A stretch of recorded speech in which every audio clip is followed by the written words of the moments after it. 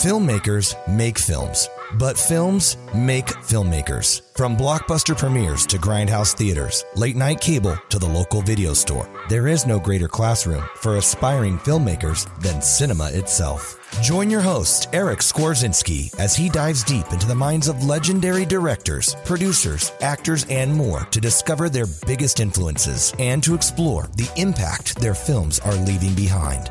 This is Film Schooled. Grab your popcorn. Class is about to begin. Hey, welcome back to the Film Schooled podcast. Today's episode is with the one and only Elliot Rocket. Elliot is a cinematographer who has worked on some incredible projects, including Ti West's recent film X and the prequel film Pearl, which we talk quite a bit about in the second half of this episode. In addition to that, he's worked on several different projects, including Crocodile with Tobe Hooper, CSI, The Innkeepers, House of the Devil, Perry Mason, Mr. Mercedes, and so much more. We go in depth about some of the incredible, unique lenses that he used when crafting X. We talk about some of his biggest influences working on music videos and corporate projects in San Francisco at the beginning of his career. And we talk a little bit about how he got interested in film in the beginning. It's just a goldmine of information, and you're going to love every single second of it. So without further ado, here's my interview with the very talented Elliot Rocket. Elliot, thank you so much for taking the time to do this. Thanks for having me. This is great. Yeah, glad to have you on. And I became familiar with your work. I realized after the fact that I had seen your work earlier on, but the first thing that made me go like, oh my God, who did this, was watching X. It was a really cool experience for me going and watching it. And it's like with Hereditary a couple years ago, I sat there and went like, oh my God, this is like a different level of movie. Before we dive into all of that, I want to go back to the very beginning. Tell me about the first time you remember watching something and having some kind of a tingle inside or some kind of feeling of like, this is cool. Like movies are something that I've, never realized or recognized in this way before. For me, it was pretty clearly, a class that I took when I was in college, which is at this point quite a while ago. This was Professor 5-6 years ago. Just over the horizon a little bit. This Professor Carl Bybee at the University of Oregon, where I was started going to college, and it was a film history class. And I don't even remember exactly why I took it, but like I suddenly had, through his experience, like the way he looked at things, this real eye-opening kind of moment of, oh wow, films can be like more than just like kind of pop entertainment. They can kind of reach to something that like talks about all kinds of interesting things. There's art there, and I guess at that point, up until that point, I hadn't really, I had liked movies or whatever, but that was happened simultaneously with me getting a job at this little art cinema in Eugene called the Bijou Theater. And so it kind of went hand in hand because the Bijou showed like independent and foreign films and things like that. And it was like just suddenly, when I was like, I was probably 18 at the time, maybe 19. And it just kind of was like, oh, wow, this is amazing. Right. Then it kind of just went from there. What did you think life had in store for you at that age? Like, did you have a career path in your mind and then you were like, oh, this just derailed everything? Like what was or did you not know what to do? And that was kind of the eye-opening. I had no clue, I grew up in Eugene and like, I was good at school. Like math and science were easy for me, and myself and a friend of mine finished all the math and science that our high school had. And we ended up over at the University of Oregon and taking math and physics and stuff. And I was like, that was when I was a senior in high school. And like, I had that experience and I had this feeling of like, oh, I'm not that interested in this. Like, I was like in these like heavy duty math and physics classes. And I suddenly realized like, I don't want to do this. Like, this is kind of a bummer. And it was like kind of, and then, I started full time at the university like that next year. And that would have been probably when I took Carl's class. And it was really kind of like, oh, okay, well, this is super interesting. And then what ended up happening is I transferred up to the University of Washington in Seattle thinking like, oh, I'll go get a film degree at the University of Washington. And I, being who I am, didn't really research it that well, and got up there, got myself transferred, and found out they had closed the film department like 2 years before that. And so I was like, oh no. So I ended up getting a degree in philosophy because that was sort of like the other thing that interested me, and then went on to graduate school and did film at NYU graduate school after that. And that sort of was like the ball was rolling at that point. So yeah. And was it cinematography that you were specifically interested in? I know you took philosophy. Was it screenwriting originally, or did you just know something in this world, Yeah. I mean, I think like most people who get interested in film thought like, oh, I'll be a director. Right. Yeah. But I had a lot of still photography experience. That was the other thing I did a lot of, also through college. And when I got to NYU, the graduate program at that time, they didn't make a distinction. Everybody was like a director, right? You had to make your own projects. You had to do this. But the thing was, you had to crew up your movie with people in the class, right? And so what ended up happening always with every class, every graduate class was like 20 people, I think. And it became readily apparent that like usually 2 or 3 people in the class had the propensity to shoot everybody's stuff and not fuck it up. Cause like anybody could kind of do, be your sound person or and kind of like do it well enough that like, okay, we can hear what's going on. But like, shooting it, and at that time it was all 16 millimeter film, and it was like expensive, and like, it just kind of, well, anyway, what ended up happening was I ended up being one of those people and ended up shooting like, most of my classmates' shorts. And some of those did well. One of them in particular went on to like win the best short film prize at Sundance, like in, unless it was 94 or something like that. And so it kind of went like that. Was like, I had this, that started the whole like shooting things thing. And then I also met a guy in film school who had a lot of connections in the music world, and he and I started making music videos together, co-directing and co-shooting and coming up with the ideas together, stuff like that. So for a while I kind of had 2 things going on, where I was like doing music videos and doing some directing of those and stuff.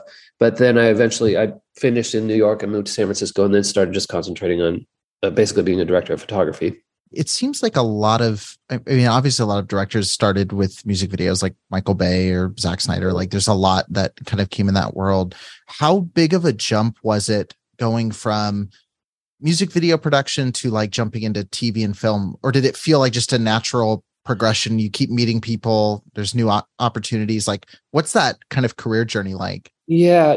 For me, and this was, this was like in the 90s really. So it's quite a while ago at this point. And what ended up happening was I sort of had this parallel track that went on for a while, because the music video thing had gotten started in New York, and that whole business was kind of going. And then simultaneously with that, mostly through that short that I did that won the short film prize at Sundance, the director got a chance to do a feature, and she got me to shoot that. And so what ended up happening was there was a sort of this dual track for me for a little while, like where I was doing music video stuff, and then in San Francisco day work, like in the 90s, which was like tons of, corporate stuff for computer companies back then. Cause that was like the beginning of the whole, before 2000 when it all crashed.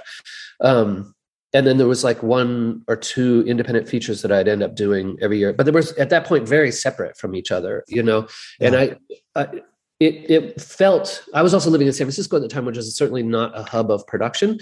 And it felt very much like these things are 2 totally different worlds. You kind of do the same thing, but the way the work is, like, they don't meet. And I don't know that that's so much the case anymore. Right.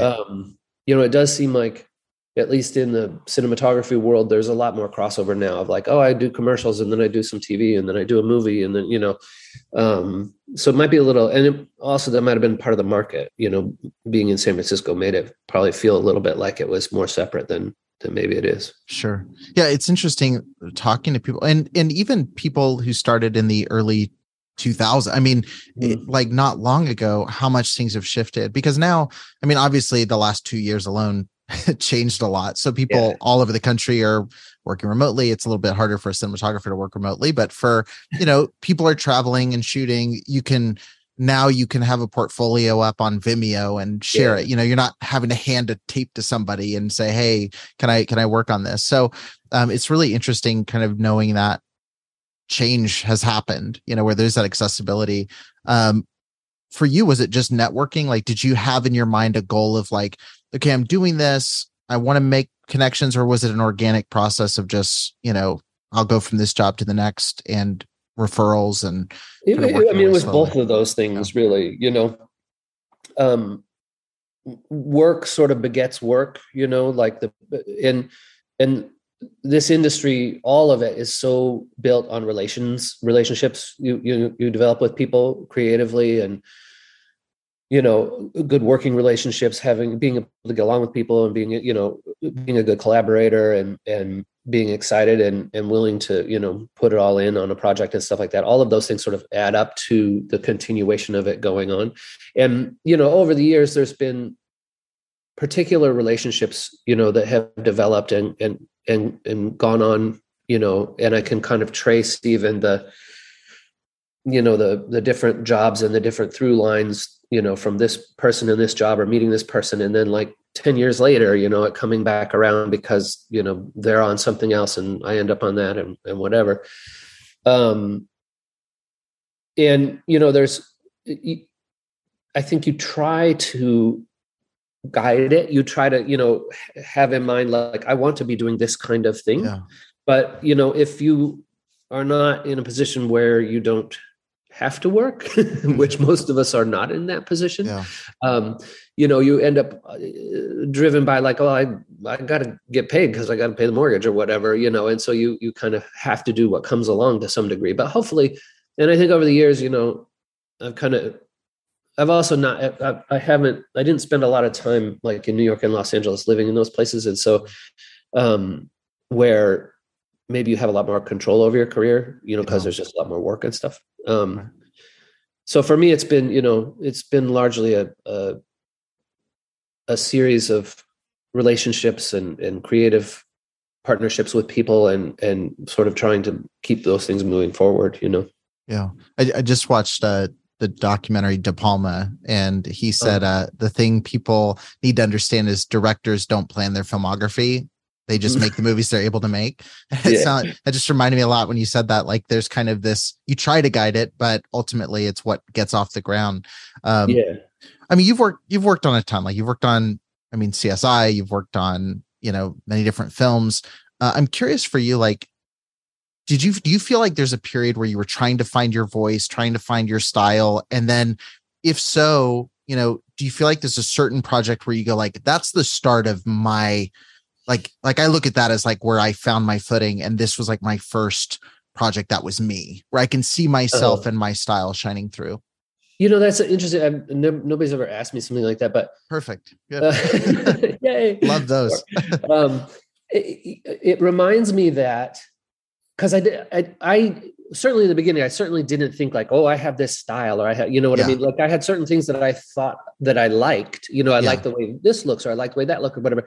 But then Hannah Wire, the woman that directed the short film that did well at Sundance, and then I did the movie with, she saw something that I shot like a number of years later, and she got a hold of me and she was like, I was looking at it and I could totally see, oh, that's totally an Elliott shot, and that's totally an Elliott framing. And I was like, oh, wow. Like, I didn't even think of it like that, like as distinct as that. And I think that for me, at least, what's the most valuable thing about something like that is, I don't know if style is the right word, but like having a personal aesthetic and being clear about what you think is good, like in a visual way, like I definitely think like that's kind of the approach that I have. Like I look at things, I think that looks good, I like the way that looks, I'm going to try to make it look like that, as opposed to like, there's a sort of a subtle distinction, because there's this thing that people do sort of where they chase things, like they chase a look, or they chase a kind of a style that's, come into fashion kind of, you can kind of see it in like, it kind of ebbs and flows in like in the morass of sort of popular culture, like things start to look this way and then they kind of start to look that way. And, right. and when you're involved in the business, like it can be kind of confusing because it's like, do I think that looks, I see what they're doing there. Should I try to do that? Or do you kind of stick with like, I know what I think looks good and I will do that. And for me, what I've found over the years is that's all I can do. Like when I start trying to go like, oh, that seems like it's really in vogue right now. Maybe I should try to do that. And I like kind of try to step out of what feels like my own real solid personal aesthetic. I just get lost instantly. I'm just like, oh, I don't know. Is that good? I can't tell anymore, you know? How does that come into play when you're working with a director? You know, I think of Ty West, obviously, like, which I've seen since I've gone through a lot of his films. So like, you know, House of the Devil, like has a very specific style. And I think, you know, to pump your tires on that, like that's one of those movies where when I was watching it, like you forget there's a lot of movies that I think have been made that are like, we'll add film grain and now it's a retro movie. Whereas that movie really does feel like Black Christmas. It really does like the main star, it helps that she kind of looks like young Margot Kidder. Cause I kept going like, this feels like a very 70s thriller. Like it feels like if you didn't tell me this was modern, I wouldn't know. And that's that's a highest compliment I can give. Cause there's so many people, especially independent filmmakers that have just thrown like, here's some 60 millimeter film grain and we made it a little bit out of focus. And now it's like supposed to be a period piece. But also working with, you know, people that have an established style, like Tobe Hooper, you know, like who have this look that's there. How do you maintain your aesthetic while also stepping into their world and their aesthetic? You know, for me, that process, like approaching any project with a director, you know, is a matter of trying to understand what they want to do and then bring what I can bring to it. And there's definitely times where like and this has happened to me more in television than like in the movie world, but like, cause in television, you're like the director of photography on a show and then directors come in and they're just random, you know, whoever the showrunner's the kind of true director. Yeah. Yeah. And so, you know, there's been times on television shows where I'm like, whoa, this person, I just don't see it like they see it. This is going to be a rough episode, you know, and you just go and you just deal with it, whatever. But like, you know, when you're in the process of like collaborating with somebody on a movie, you know, usually there's been a period of time before you were hired where you were talking to them and kind of interviewing and kind of going back and forth about, you know, their script and what they want to do with the project. And ultimately they hired you because, you know, you meshed on that level. Right. And so hopefully you're getting off on the, you know, the door's already open, you're off on the right foot to begin with. And then, you know, I don't know there's many creative collaborations that people, you know, in different industries do. And I think it's a matter of like understanding your role, understanding like what you bring to the project and how you can be essentially like value added to this person's work, this person's project, you know. That's kind of how I think of it. It's like, you know, I will read a script, I'll talk to the director, I'll try to understand what it is that they want to do. And usually when you read a script, it becomes it's, you know, apparent, like, oh, I see what the kind of movie they're going to be trying to make is here. And I can see how, you know, what would be really great with that would be X, Y, and Z. And you start to talk about those things and you start to say, you know, like, well, what if we, you know, tried to do it this way? Or they're very interested in, you know, a particular genre or a particular, you know, period or style. And you start to explore that together and you start to say like, oh, the way I see that is da, da, da, da, da, you know, and as a director of photography, at least for me, it's a role that is supportive. Like I'm certainly doing my thing and probably anybody else shooting the movie, it won't end up looking the same. You know what I mean? Even two directors of photography on a television show, if you look at one episode or another, if you're looking at them closely, it's always different, you know? And so, you know, there's obviously a thing that I am bringing, but that thing that I'm bringing, in my mind, at least, isn't something that should be like overriding what the director wants to do. You know what I mean? It should be meshing and lifting up what the director wants to do into like, hopefully, an even better realm. Yeah. Well, that's what's fascinating about you, because I was listening to you on another podcast and you were talking about how you're not particularly a fan of horror. And I'm like, I go back over to your resume of films and I'm like, what keeps bringing him to these projects? How does this happen? So for you, when you're looking at a script and you're deciding what projects to take, like, you're obviously not a huge fan of the genre, which was shocking to me considering how well you shoot it. So what is it that draws you to those projects, and how has that become such a part of your, like, you're probably going to always be affiliated when someone mentions you, it's going to be X, it's going to be, you know what I mean? Like, that's going to be the connection, the collaboration with Ti West is going to be that thing people bring up. How do you keep coming back into this world that you're not particularly fond of? Well, didn't you just say a minute ago that Brian De Palma said that you don't get to choose your filmography? So you're stuck, you're trapped. No, well, I mean, I don't know if I am or not. Yeah. Like, there was a period of time, definitely, like in the mid to late 90s and stuff, that, like, the reality was that, like, there were a lot of low budget horror films being made, and I don't even really remember how that what ended up. Oh, I kind of do. Yeah. But,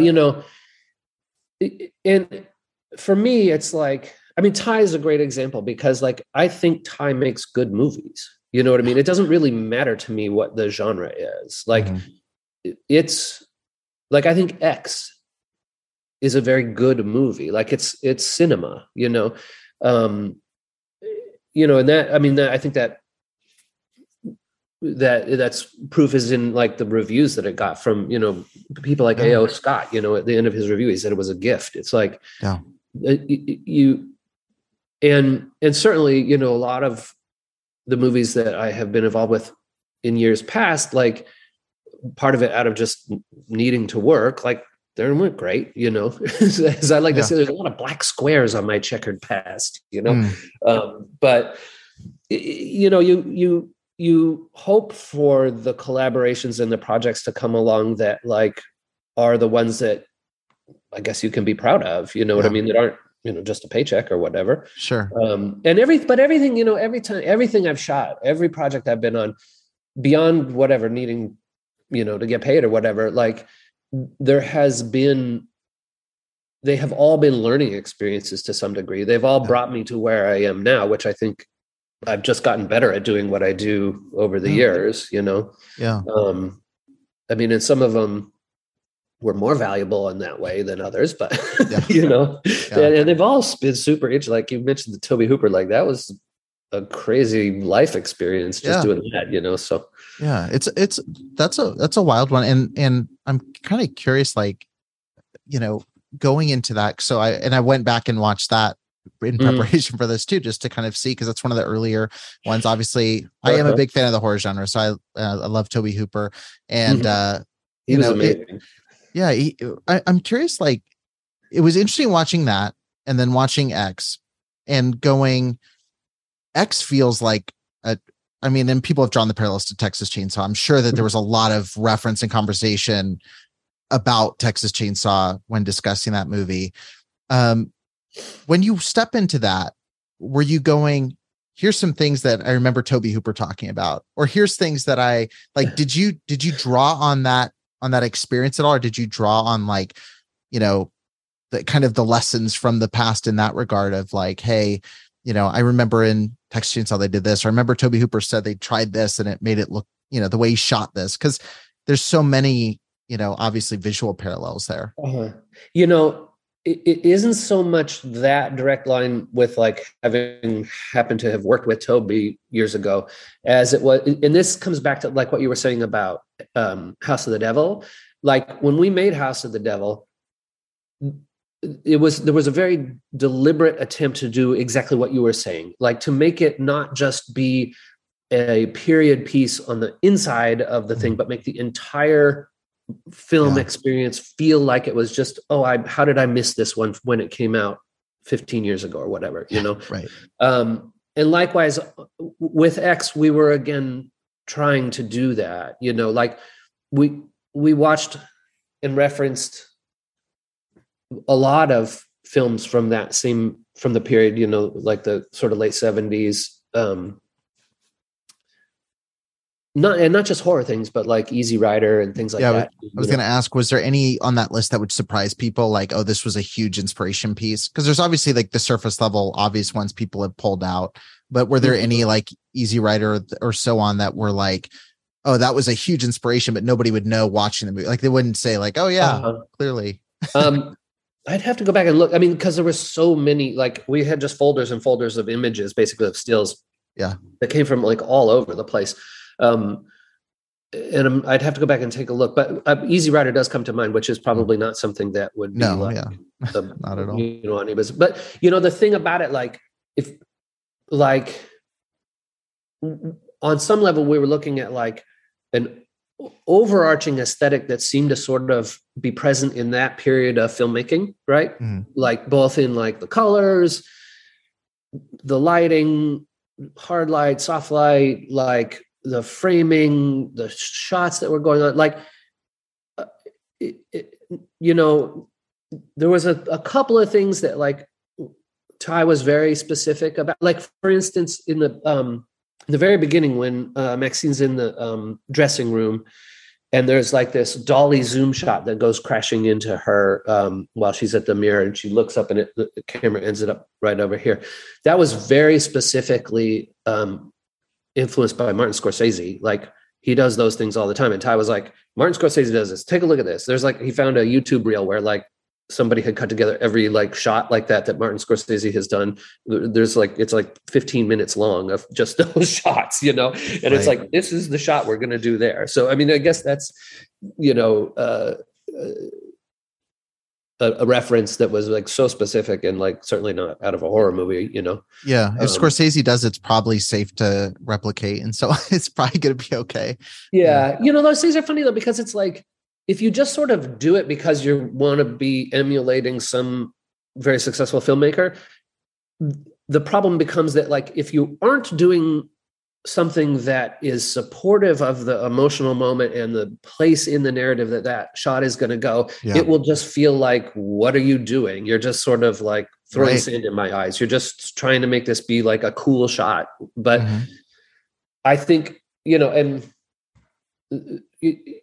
when Ty says, look, this is what I want to do here. It's like, oh yeah, of course. Like here we are, we're introducing this girl. She's just doing this line of cocaine. It's like this big, like moment, and it like that shot is going to feel totally right there, That's so good. Like, cause that's the thing that I was mentioning with throwing film grain on movie. Like there's lots of B movies that do this where they copy and paste the popular, it's teal and orange, and we're going to do this like spinning Michael Bay shot. We're going to do this thing. And it's like, it doesn't fit the Tarantino ripoffs all the time. Like there's all kinds of films like that.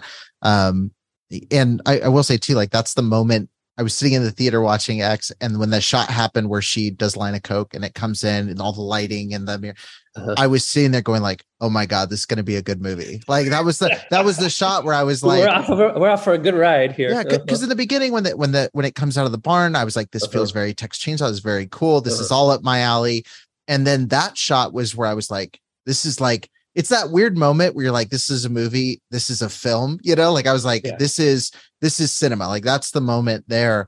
I want to dig deeper on that idea, because there's definitely moments in X that swing big. I think that's safe to say. There's some big moments. It's funny now because I just had flashes of certain scenes in the movie of moments that just go crazy.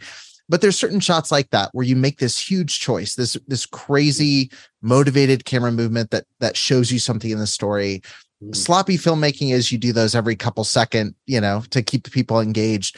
How did you and Ty map out, here's where we go for the swing for the fences shot. We're going to do something, a unique angle, a unique shot, versus we're just going to do the scene here. Like we're going to do a normal scene. We're going to have our normal coverage. And then here's our kind of hero shot of, say, her in the lake, those shots with her turning to the camera a little bit, or the kind of Jaws-esque shots. How did you go about swinging those? Well, I mean, it's probably a testament to like why I've shot 5 movies with Ty. You know, it's like we think about it pretty much the same way, you know? Right. And, you know, Ty takes the lead on all that, like for sure. Like, it's like he comes super well prepared. He knows what he wants to do. And for me, that's great because like I can take it, I can look at it, I can say, great, like I get it. And then I can go like, and what if we also did this here? Or what if like this was a little like this or whatever? But I'm like, it's all in service to like where he wants to go with it, you know? And, you know, a lot of those things, it's funny because like, you know, we'll be talking about how he wants to like put together a scene or whatever. And it's usually just like, yeah, that's how we should do it. You know, we like, didn't even need to have this meeting, you know, yeah. we're good. You know, and then we get out and like, it's true. Like on set, like, I mean, Ty and I have a, like kind of continuous ongoing thing, you know, of like projects that are going on or possible or whatever. And so like, there's a lot of talk, but actually when we get out and we're like working and shooting something, we don't have to talk very much. You know what I mean? Like when we're on set, I'm kind of off doing my thing. He's kind of off doing his thing. Cause it's usually like, we already know what's going on, you know? Yeah. But yeah, it's like, I think the thing like in X, there's like that scene after they get into the bunkhouse where it's at night and they're eating the bologna sandwiches and they're talking about stuff. And it's like a long dialogue driven scene with just people sitting on couches basically. And that scene, you know, you look at it and it's like, it's over the shoulder, close up, 2-shot, wide shot. I mean, it's real standard, like, you know, it's coverage until they get into the singing. And then there's the, you know, the wipes and stuff like that. But you know, most of the movie is created out of scenes that aren't like that, you know, and scenes that aren't dialogue driven, aren't just like, okay, we need to hear what these people are saying to understand what's going on. Those are the scenes where you suddenly are faced with like, oh, what do we do with the camera? How do we make this, you know, and that's where I think that's where filmmaking is, you know what I mean? Like, you can go see a play and listen. And if you're watching a movie and you can close your eyes and still understand what's going on, I think that's a giant fail, you know? And I think, so primary to all of that is the writing. Like there needs to be scripting that allows for things to happen and requires things to happen with a camera that aren't just, we are going to record these actors saying these words, you know? And in some ways, horror is a really good venue for that because like the whole thing of like creating suspense and like tension, you know, it doesn't come out of dialogue. It comes out of like, okay, we have now showed you that the killer is somewhere lurking in this dark house. And here's the person coming up the driveway who's going to like fumbling for their keys. And now we're going to like, you know, follow with them into the house and they're going to look and the light switch doesn't work. And then we're going to have a shot from over here that's like, oh, is it the killer's point of view? I don't know. You know, as the person walks through the room and suddenly you're doing things with the camera, you know, that are making it be a movie or, you know, cinema. The show don't as tell opposed kind to of like, approach, you know, here's a shot of somebody from the top of their head down to their chest telling you things, you know, I mean, that can be very important, very pretty and very like emotionally moving, like certainly amazing performance is amazing to take pictures of. But, you know, I think to get back to what you were asking about X is like, and this is true. I mean, Ty he writes well in that way. You know, he writes scenes that will allow for doing something with the camera, you know, where you're not just sort of stuck in like, well, what can we do? Well, we could put circle track down and like go around and around them, but like, why, you know? And in point of fact, Pearl, the movie that's coming out, that's the prequel to X, right? Yeah. It's coming out in September. I mean, there's some, I don't want to like give a real spoiler, but like, you know, you definitely sit on some pictures of people talking for a long period of time. I'm on the edge of my seat going, he's about to slip. Here we go. Beautiful. Yeah. No, I was curious about that. So that was how early in the process was Pearl actually like, hey, we're going to, because from my understanding, and correct me Mhm. if I'm wrong, because you'd probably be the person that would know. From my understanding, Ty was going, okay, we have these sets already built and I don't want to just tear them down. And then there was this idea to go deeper, but it doesn't feel like Pearl, from what we're already seeing, seems very fleshed out in a sense where I'm like, I don't feel like this was like, hey, we're almost wrapped. You guys want to stick around for a couple of weeks, No. like how early on into the X journey was it like, let's do Pearl? And then was it an, oh my God, shocker that A24 was like, go ahead and do Pearl? Like, here's another, I mean, there's elements of that. Like the process of Ty writing the script for X went on for a really long time, right? Mm-hmm. Like I was talking with him about it, and we were like, I was reading versions of it and having conversations with him back in like fully a year or more before he left for New Zealand, right? And as it got closer, what ended up like there was like it ebbed and flowed, and then it was like, oh, A24 wants to make this movie, or we're going to go to Georgia and make this movie.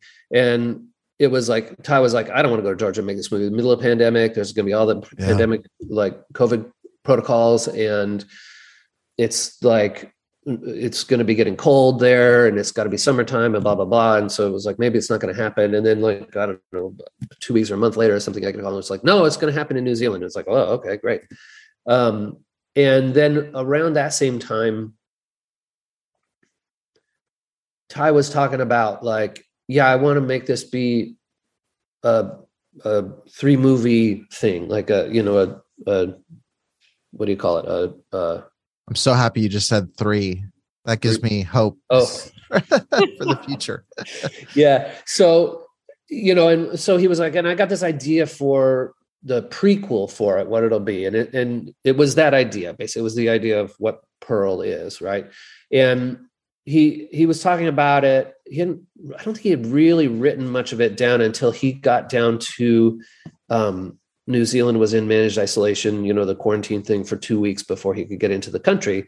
And that's when he really pushed through and like kind of wrote the whole script, right? Yeah. So that would have been like, I think he went down there like around Halloween of 2020. Yeah. Because I got there at the very beginning of 2021.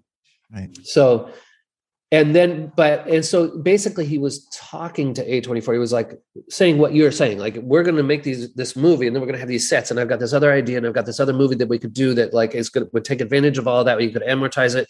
We wouldn't need as big a budget. You got everybody already here, blah, blah, blah, blah, blah. And they were very much like, sort of into doing it for a long period of time. And we got into pre-production on X, and then we got into production on X. And I think it was like about halfway through production on X when it finally was like, okay, you can do Pearl 2, right? And so it wasn't like out of the blue. I mean, the whole thing had been talked about. And there was a whole, like, as pre-production for X kind of wound down, we were getting ready to shoot. Everybody was like, well, are we going to be continuing on or not? Because like, it's going to be hard to get things going while we're in production and blah, blah. Especially Tom, the production designer, was like, what are we doing? Right. And then so they greenlit it, and then we had another short pre-production period in between the two movies where we went back to Wellington and did pre-production for Pearl that was abbreviated, and then the shoot for Pearl was much shorter too. But really? It all went together, and then we're supposed to start on the next one like in the beginning of the next year. Wow. Okay, I had no idea about that. So that's very cool. I think I don't know if that's really. I don't know. Maybe don't share that, but no. You heard it here first. We have a trilogy. Yeah. There we go. No. I mean, it's. I didn't expect, obviously, with the way the movie goes, no spoilers, but I didn't expect for there to be that little tag at the end, that tease. Yeah. And I was like, wait, let's just roll this now. Let's just like go right into this. And Mia Goth is like, obviously, going back to what you were saying a little while ago, like the writing and performances, like when you watch Ty's movie specifically, it's like this tightrope where you can see these moments where, like you said, where they're sitting around eating sandwiches and talking, Mm-hmm. a different cast and a different script. And this is the most boring movie you've ever seen. Like when I was watching House of the Devil, I was sitting there going like, I should be bored. Right. Yeah, like I took a second. I was sitting there and I think they were in like the pizza shop or something. And I was like, nothing's happened in this movie, but I'm like totally sucked into it. Like, and that's the thing with X is like so much rides on Mia Goth's performance, so much rides on the way that it's shot. And like it could so easily have just been like, oh, here's this slasher ripoff. It could have gone that route, but it's so much its own thing. And going from the extreme style of that into Pearl, which from what I understand is supposed to be like the Mary Poppins version of this. Totally different movie. Wildly, radically different. Did you feel like whiplash going back to back on that? Like, no, it was great because it was like, okay, we did that. Let's do this, And Ty really wanted to make Pearl in black and white, actually. And we really did we started with like, we have all these just fantastic. That's shocking to me because of how colorful. Yeah. Well, like when basically A24 said, no, you can't do that. we don't want to do really? That. I think they had, they put out like The Lighthouse or, and something else, I think that was like black. And it was just like, we can't do all these black and white movies. At least that's my understanding of it. Like, but I thought they'd be the studio to be like, can you please make it in black and white? Yeah, exactly. We're A24, So, when that became clear, Ty kind of just pivoted and he said, you know what we'll do? We'll just make it like super Technicolor crazy, like, 1930s musical kind of deal, and we just went all in on that. It was just like, okay, let's just go for that and make it be that, like getting back to what you were just saying about like, oh, House of the Devil or the, bologna eating scene in X, like these could be really boring in other movies. Like, I think that the thing is like what you've got with Ty is a person, again, I'll go back to what I said earlier, is like, he's very clear on his aesthetic. Like he is making things that he thinks is good, and he's not trying to second guess what he thinks is good. He just is like, I think this is good, so we're going to do it like this. And so I found this with a lot of people involved in like creative stuff that that's their currency. Like that's what they have, is the ability to say, I think this is good and it will be done this way, and not like, what is good? How should we do it? And so I think, that's what you get. Like, that's why it's like, that's why he cast Mia. That's why, Martin Henderson is in there being the way he is, like another, a very obvious way for Wayne to have been played would have been kind of like the sleazy, greaser kind of sleazy strip club owner dude. But it's no, Wayne's like the big brash guy. Very Matthew McConaughey, like you like him, even though he's not really a great.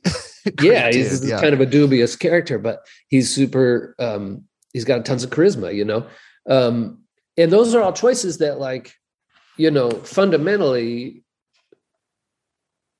Ty is making based on what he thinks would be good, and I mean, and then he's drawing in people, he's casting people, he's bringing people in to work with him who also see it that way, basically, With all that in mind, because you have that too, right? You have that, you said earlier, you have those gut feelings of like, okay, I know this is the right way to do it. Like if I try to fit this other thing, was there anything that you fought for that was like, I know this needs to be shot this way? Like, I know, or was there anything that you were like, I see it this way. Can we please just try it this way? I know it's going to work. I, in the beginning, when the pre-production, I was like, hey, there's this lens that I've become familiar with.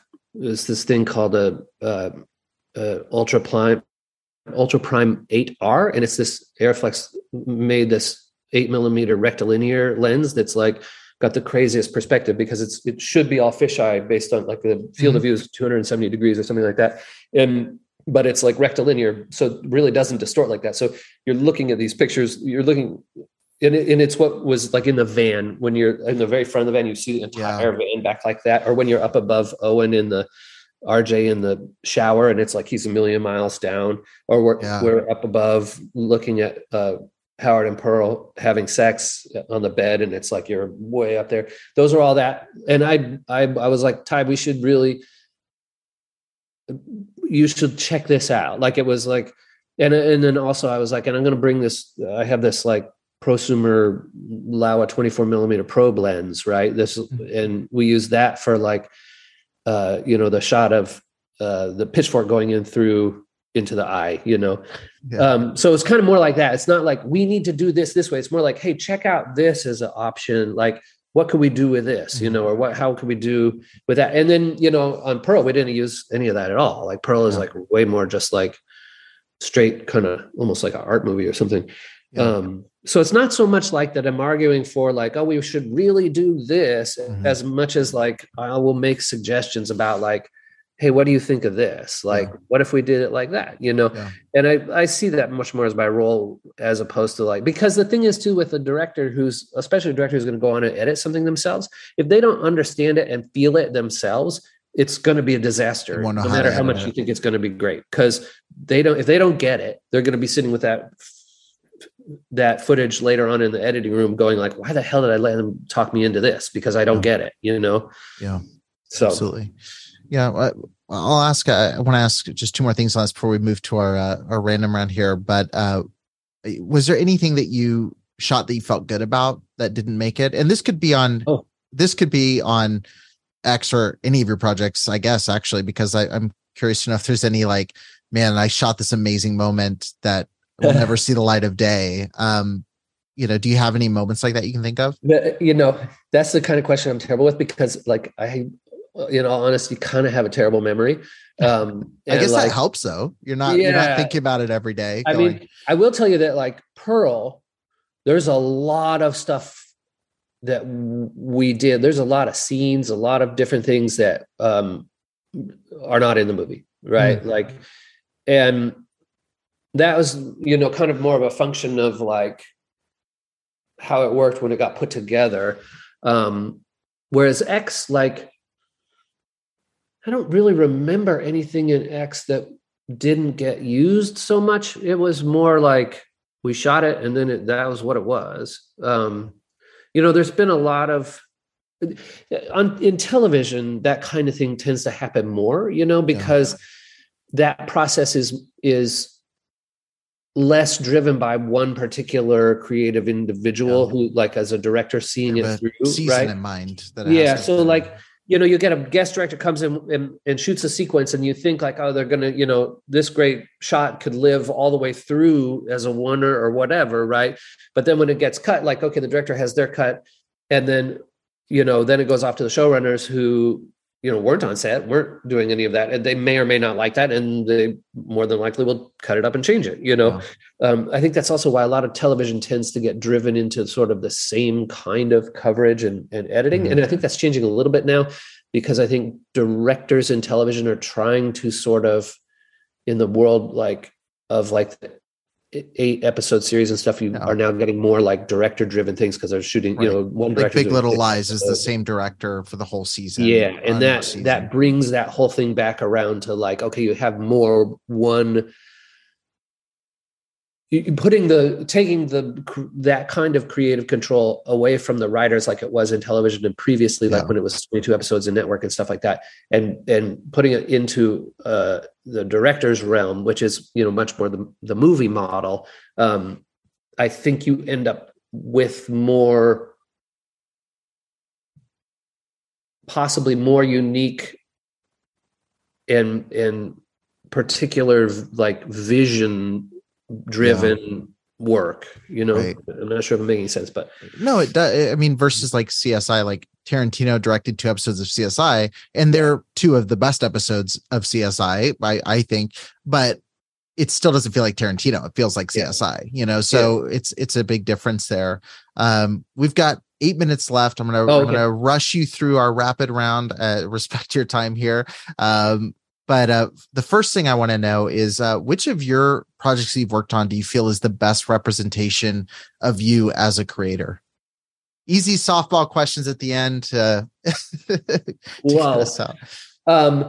I mean, there's so many different things I've done over so many years that like, I like this part of that, or I like this or that, or the other thing, the work that I've done with Ty over the years has been super rewarding. I think it's great. The 2+ seasons that I did of Snowfall, I think are great. And it was really rewarding work and pretty special. Boy, in all the way back, like, there's been a lot of different experiences over the years that, in different movies and stuff that I felt, really good about. I don't know if anything really stands out in particular as like, oh, that's me. Yeah. I mean, I could say like the movies with Ty, Snowfall, some other stuff, I guess those feel to me like, oh, those were really great creative experiences, collaborative, creative, good experiences, Right. Yeah. I think that's a cool thing to see in people's careers, is like when there's that, Scorsese, De Niro, where you see people that work together a lot and work so well, and I think that's really interesting seeing those pop up in people's filmography, even if it's for like a decade period, which I think now it's been longer than a decade period with Ty. But like I think that's really neat. It's cool to see both of you grow together, which is a really interesting thing. I'm curious too, on the flip side of this, like, if you could work on any project, I know horror is not your bag as a viewer, but if you could either make or remake something or step into a certain genre or type of film, is there something that you're like, I have to do this? Like, I want this somewhere in my journey. I want to be able to work on a project like this. Man. Well, I mean, like, there's so many wonderful movies that have, been made over the years that I think like it would just be a joy to be, involved. Like, I remember thinking like Ratcatcher. I mean, I guess I'm like at heart, like my own personal, like real aesthetic is kind of like the, truly indie kind of foreign, like gotcha drama kind of thing, I guess, those kind of things would be like a direction I would love to go. The real problem with that is like, I mean, it's just, you've got to like find those jobs. You got to find those people. You got to find that, it's so random in some ways, there's so many movies that are being tried to be made all the time, and schedules and whatever, Yeah. But yeah, I mean, I would say that like moving into a world a little bit, although, I also kind of have a thing for like, just did season 2 of Perry Mason for HBO, and like, it was kind of rough, but it was like, oh my God, this huge period thing, with like crazy, like we're just doing stuff that's like, wow, this is amazing, and there's the part of me that's just, I love that too, Yeah. So yeah, that's cool. Everything you've worked on seems to have some level of like uniqueness, or like where it's not, I'm not saying like not mainstream, because obviously X did really well, but like they're not MCU movies, basically. Like they're not like the big blockbuster film. Do you have any interest in swinging into the more commercial side? Because you've been on primarily like the very artsy, cool indie movies, which you love.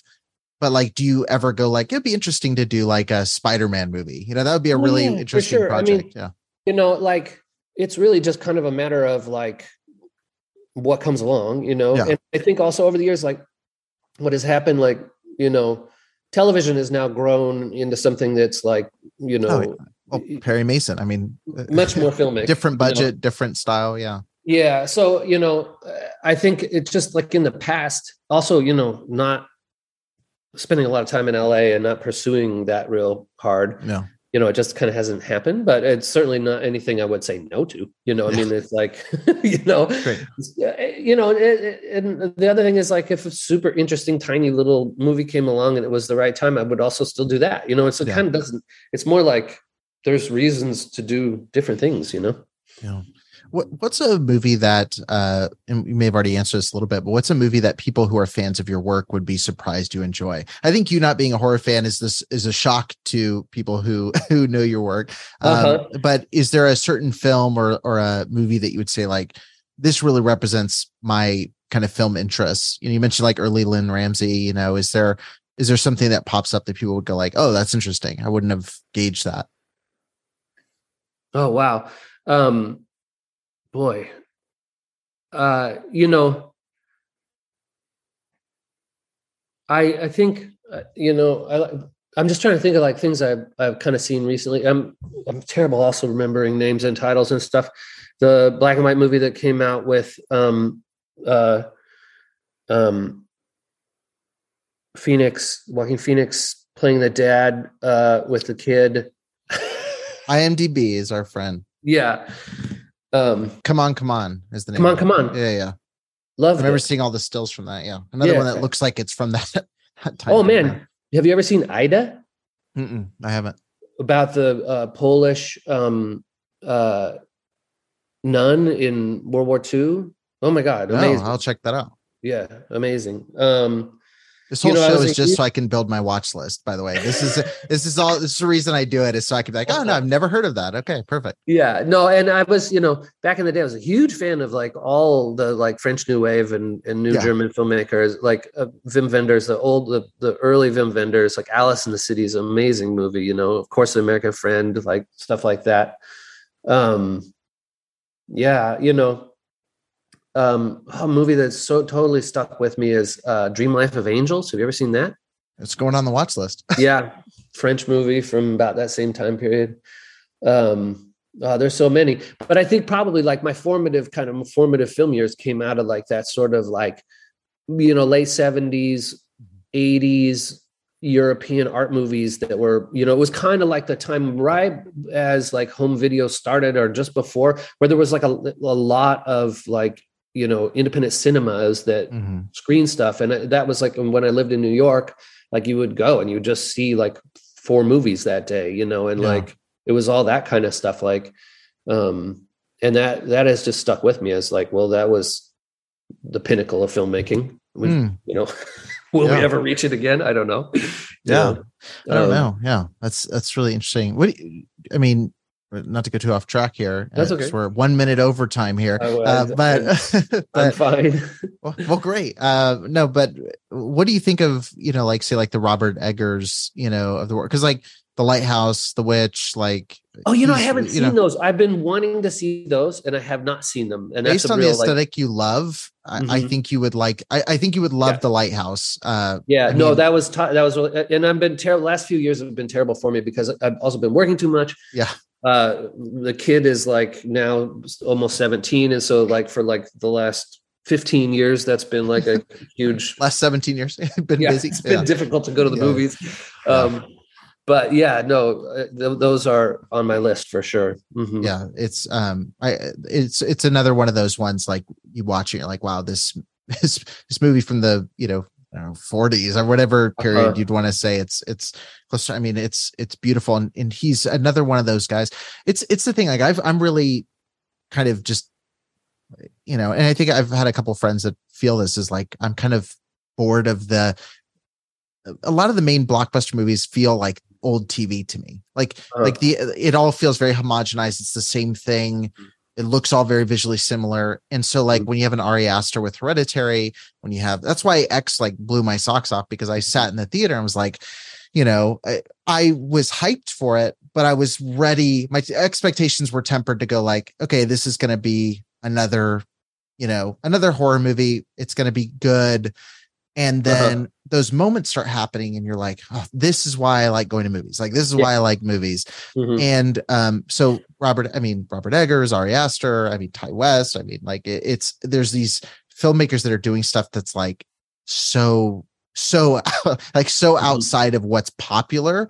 And then you see it like blow up in that realm, which is so cool. I think, it's so hard for people to get stuff made, especially what's marketing it. It's like that, you know? How do you market X to wide audiences? You know, like it's people shooting a porno and then going and getting murdered. I know. It's like, huh? It's like, yes, perfect. We'll program that after Minions Rise of Gru, you know, like it's kind of a weird thing to program. Exactly. Well, and Pearl, you know, is like, Pearl is going to world premiere at the Venice Film Festival. I don't know if that's so crazy. Yeah.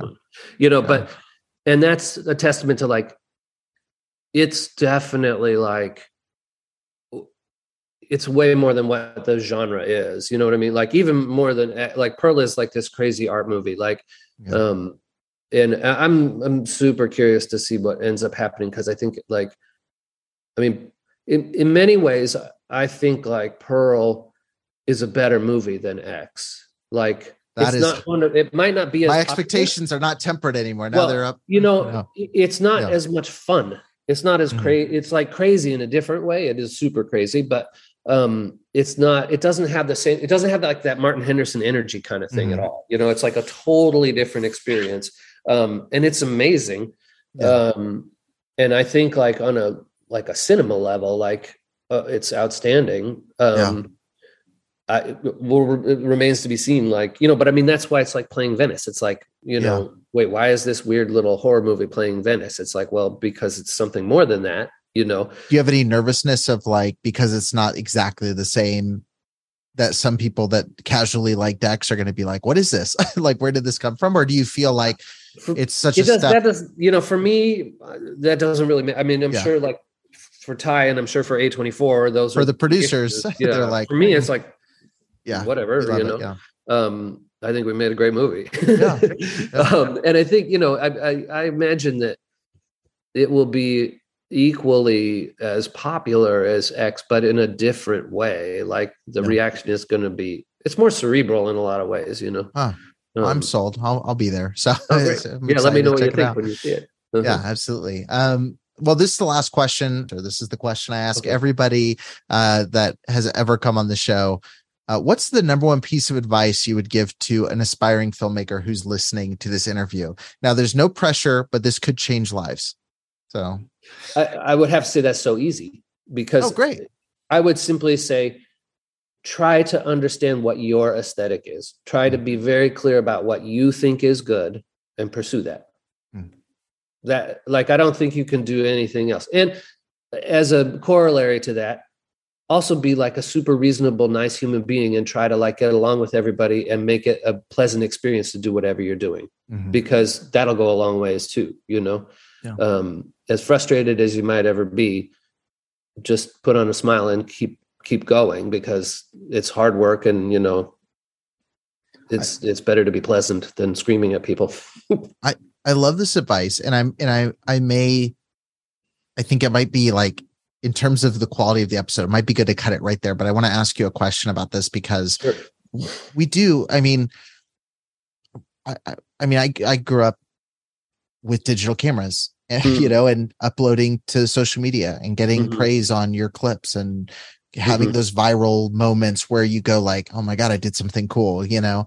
And I'm just curious from your perspective, like, when you're getting started, you kind of everybody copies in the beginning. Like, oh, I saw this thing, I found this thing, I try to find my voice and my aesthetic. But I feel like every year, people have more access to be able to share their work and get praise and get notice on their stuff. How do you balance being confident in your aesthetic and also maintain being a nice, reasonable person? Because there's a lot of people that try to be kind of the, pardon my French, like the asshole auteur filmmaker when they have not earned that. Like they have that, like, that's not how I would shoot this. That's not how I would do this. That's not my aesthetic. Like, how do you balance confidence with like humility and kind of like the teamwork that comes with being part of a film? And this might totally just be for me, but I'd have to say that if you're truly confident, you don't have to be an asshole. Like, if you're truly confident and you're truly set, so you're truly like solid with who you are and what you think, there's no reason to like be a jerk about it, you know? That's great. That's great. I'm glad I asked the question. Cause that's something that I think sometimes when you're we're all in our own skin. So like sometimes it's easy to go, you'll think about later, like I was kind of pretentious about this, or, oh, there's this moment, and you don't want to be that guy. So I was curious what that was, but that's a really good way to look at it. So thank you for answering that. That gets to stay in. No, I'm not cutting that out. But awesome. Well, thank you so much for taking the time to do this. I really do appreciate it. I mean, again, I'll pump your tires. I mean, I was blown away by X, and it was one of those, I left the theater and I called my wife because she's not into not into those types of movies. And I told her, I said, like, this, I was like rambling about it. I just said, it's one of the reasons like you go to the movies, is like movies like this, that it's something so different, and it's not something that you would have expected going in.